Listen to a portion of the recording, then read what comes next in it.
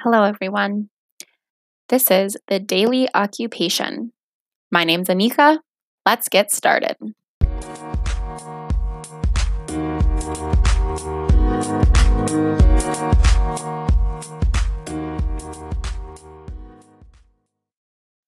For this episode, I'm going to talk about physical agent modalities. This is something that's very important, not just for the exam, but for practice. And I'm going to discuss each modality, their methods, the effects that they have on the body, and then indications, contraindications, and precautions. I think it's super important to understand this because a lot of the times we will be using modalities. I will note that some states do require a separate certification for PAMs. So, if you are going to be going into practice, make sure that you know what your state guidelines are, and we'll just kind of dive right in here. So, PAMs are just an overall broad term, as I'm sure all of you know, are the procedures and treatment interventions that use light, sound, water, temperature, and electricity to modify client factors that limit OT. PAMs are also going to be considered a preparatory method for therapeutic use of occupations and purposeful activities. So, when we use PAMs, we need to make sure that we're using them in conjunction to functional activities, not just by themselves, because them in themselves are not deemed functional or occupation based, which is what we need to focus on in our intervention sessions. But they can be a great adjunct to our therapy to assist with getting those client factors and some other parts to just kind of start going and start reacting and gaining back more function for our clients on top of just our regular other therapeutic activities that we do. So I'm going to get started. I'm going to start with cryotherapy. And as many of you know, cryotherapy is pretty much just the use of cold therapy. So it's going to often be used to treat edema, pain, inflammation, um, things like that. The cold will help produce vasoconstriction, which is going to decrease the amount of blood flow that we have flowing into the injured tissue. So it's going to also help decrease muscle spasms. Now, there are some methods that we can do for cryotherapy. We can do ice massage, ice towels, cold packs, cold water immersion baths, cool whirlpools, cold compression units, and vapocoolant sprays. Just to cover a couple of the ones that are used most often, cold packs, they obviously should be covered with a towel so it's not directly touching the skin to prevent injury. And then ice massage. This is used when the area is that's going to be cooled is pretty small and very specific. So you don't want to put on a big ice pack because you're trying to really target a smaller area. So pretty much this procedure is going to use a large piece of ice to massage the area with circular motions until the skin is numb. So this is usually 4 to 5 minutes. This is going to be helpful for edema immediately after surgery and kind of in the inflammatory phase of wound healing, just like all other cryotherapy, because it decreases inflammation to that vasoconstriction. Things to think about with who to avoid using cryotherapy with. We have to be very cautious with patients who have impaired circulation, peripheral vascular disease, hypersensitivity to cold, impaired sensation, opened wounds, and infections. Next, we have thermal or thermotherapy. So, cryo, cold, thermo, hot or heat. So, with this, we've got pretty much warm whirlpools, fluidotherapy, hot packs, contrast baths, and paraffin baths. So, for whirlpool, this is pretty much just where the extremity is submerged in a tub. Um, and the turbine jets are used to circulate the water around the whirlpool. So, you can do this for cooling and for warming for the different effects. We've got fluidotherapy. Fluidotherapy is pretty much a machine that's going to blow around warm air, and there's corn husk particles in the machine, so they're going to aggregate, add also be blowing and flowing around. The temperature range is 102 to 118 degrees. This is usually for heating the upper extremity in the sense of usually like that hand or the elbow. This also can really be helpful in desensitization. And it can really help with, being a warm up before doing certain exercises or other functional activities. But I've seen that it can be really helpful for people who have desensitized, like for desensitizing, or people who have decreased sensation. There's a lot of nice things that can come about through fluidotherapy. Contrast baths. This is going to be combining the use of heat and cold. The client submerges their extremity between two tubs of water. We have one tub that has cold water, which is usually 55 to 65 degrees. And then the other is going to contain warm water, which is 100 to 110 degrees. Pretty much the physical response is going to alternate between the vasoconstriction and vasodilation of blood vessels. So, this is pretty much just going to help increase circulation, which will eventually and pretty much reduce pain and edema. Then we have hot packs. So, hot packs are going to pretty much be submerged in a hydrocollator, which is pretty much going to maintain the temperature um, of about 158 to 167 degrees. The packs are going to be separated from the skin. We need to make sure that we have them put in their little cotton bag and then we put towels around them depending on the amount that the client needs and the sensitivity to the client's skin. We also need to make sure that we are going to be around the client because if it does get too hot, we need to make sure that we can effectively remove that before it does cause any sort of damage to the skin. So it's very good to stay around when the client is using hot packs. And then lastly, we have paraffin baths. Paraffin is going to be pretty much paraffin's kinda like a wax, and so the client's gonna repeatedly dip their hand into the tub until, like, a thick insulating layer, of the paraffin has been applied to the extremity. Normally, I do 6 to 8 times, but it really depends on the client and the amount that they need to really get those, effects. So the hand is then wrapped in a plastic bag in a towel for 15 to 30 minutes. So the paraffin's going to transfer the heat to the hand, and the bag and the towel are going to act as an insulator to pretty much just help keep the heat within and around the hand. This is going to maintain a temperature of 113 to 125 or 129 degrees. Okay, so overall, the effects of thermo therapy is going to be to increase blood flow, increase the rate of cell metabolism, increased inflammation, increase muscle contraction velocity, decrease muscle spasms, and decrease pain. When using thermotherapy, we need to avoid and be cautious with clients who have acute inflammation, edema, sensory impairments, cancer, blood clots, infection, cardiac problems, and impaired cognition. It makes sense that we don't want to use it with people with acute inflammation because this increases inflammation, because it allows for more blood flow with the vasodilation. And then also thinking about someone who has blood clots, if we have that vasodilation, it could dislodge the clot.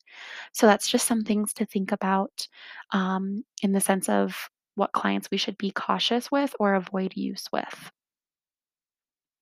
Then we have ultrasound. Ultrasound is really, I find ultrasound to be very interesting.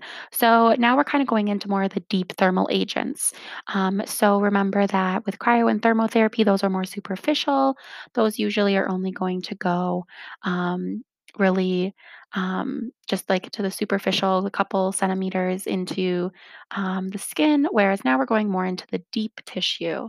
And so with ultrasound, we have three different methods.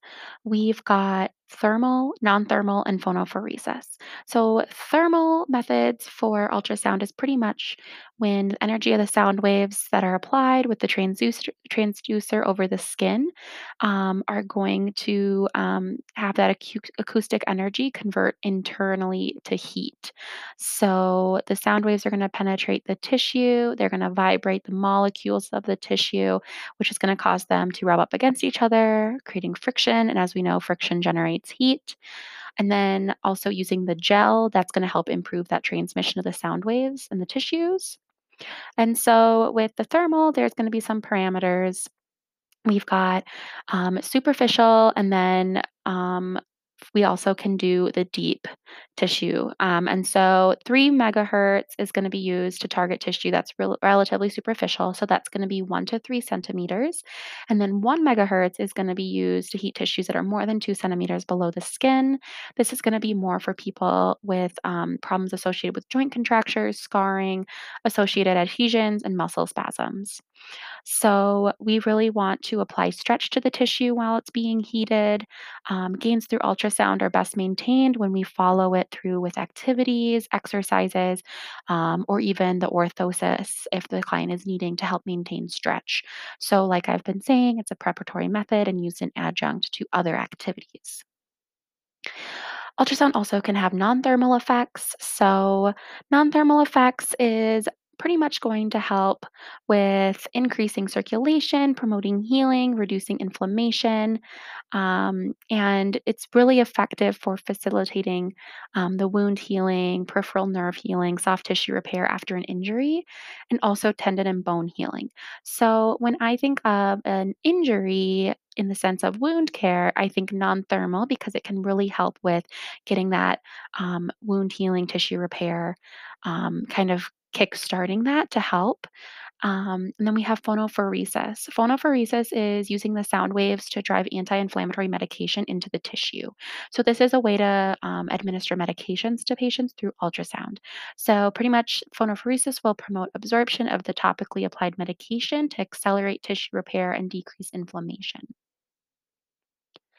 With ultrasound, we have to be cautious with certain clients. We should avoid using with clients who are pregnant, have cancer, have a pacemaker, and if they do have a pacemaker, we doesn't mean that we can't use ultrasound at all, but especially we should be very cautious and we should avoid using ultrasound around the area where the pacemaker is. If let's say the person has ultrasound on their right arm, that may be okay, but it's still good to be cautious. We should be avoiding using ultrasound over infections, someone who has blood clots, growth plates of bones in children.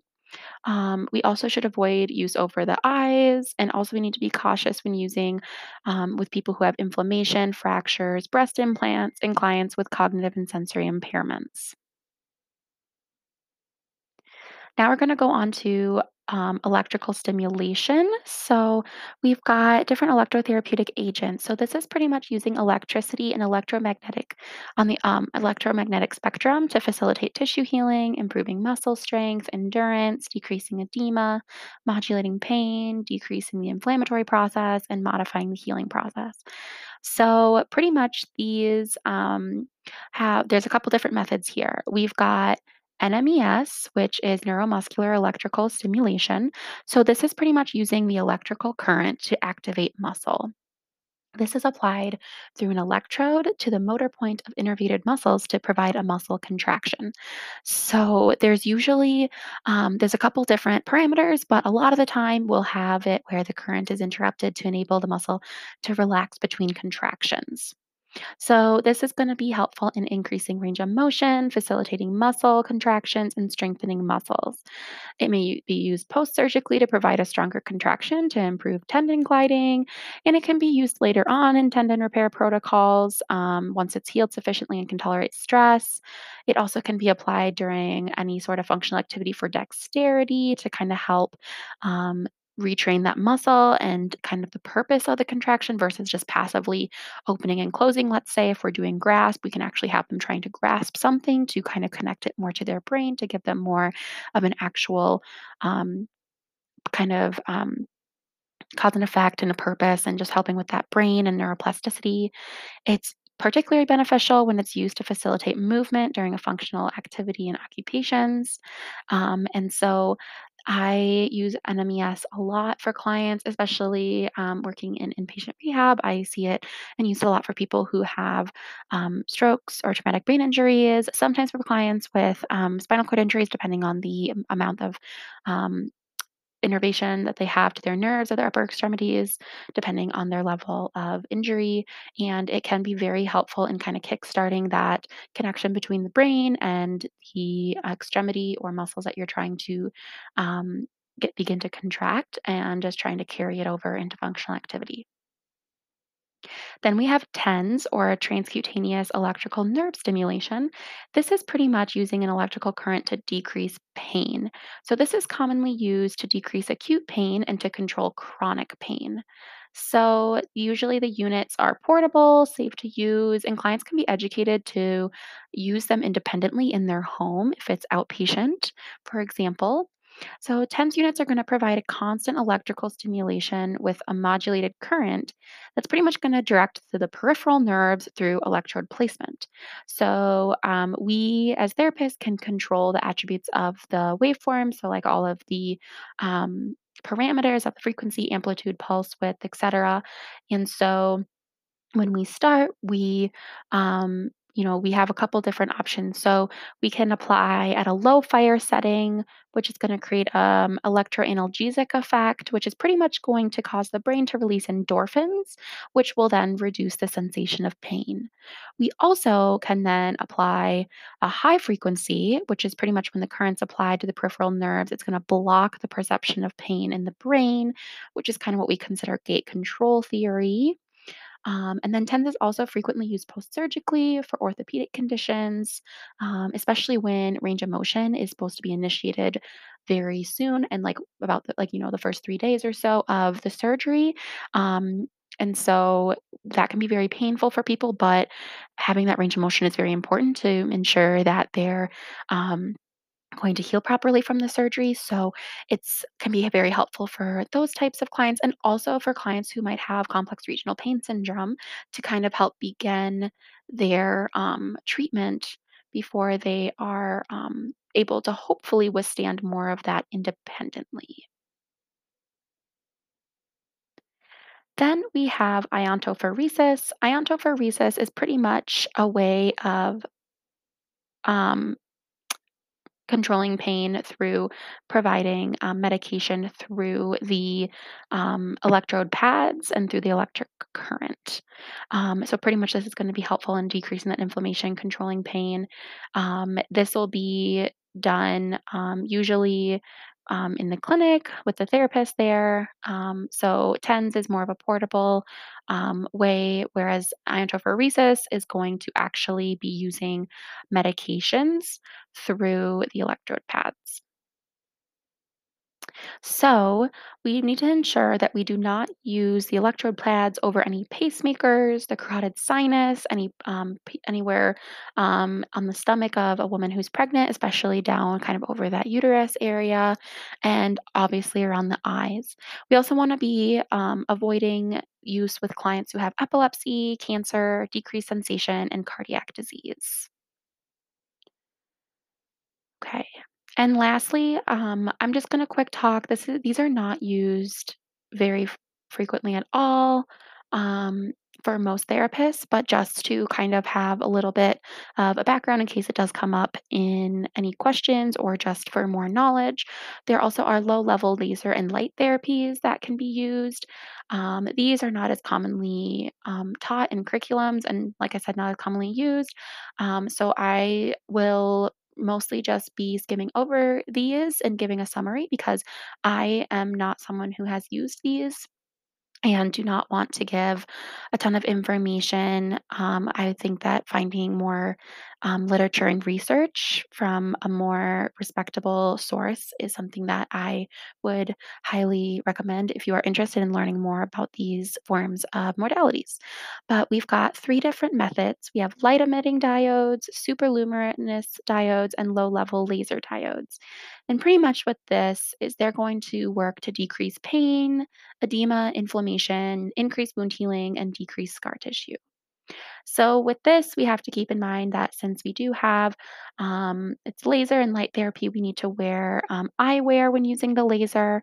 We do not use over the vagus nerve, the carotid sinus, over a pregnant woman's stomach, eyes, areas of infection, endocrine glands, and avoid using with clients who have cancer.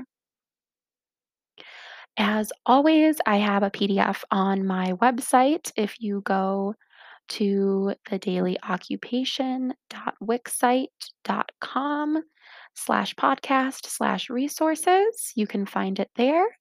I will say that it is very summarized of a table. I do not have the definitions of all of the different modalities, but I do have the temperatures for the thermotherapies. So this can just be a source to review or to add notes to while listening to the podcast and just compiling more information. I hope that this was helpful and not too boring. PAMs I find to be very interesting. There's always split reviews about OTs and the use of PAMs. I've actually done some research on PAMs and the perceptions of OTs, and I think that it's something that it depends also on the state that you're in and if you need a separate certification. I think that there is a lot that we need to consider when using PAMs and ensuring that we're doing it properly because there is a lot that can go wrong if we don't use it properly, but there's a lot that can go right if we do use it correctly. So I am a big proponent of continued education, ensuring competency, and all of that wonderful stuff when it comes to PAMs. Also, just a reminder that I have my Facebook page. If you just go onto Facebook and search the daily occupation, you can join the Facebook group. Just have to answer a couple questions just to make sure that it's OTs there that we are talking to keep more conversations going if you would like. All right, that is what I have for you today. Good luck with studying, and I hope this was informative and hopefully helpful. Thank you so much for listening. I'm Anika, and this is the Daily Occupation.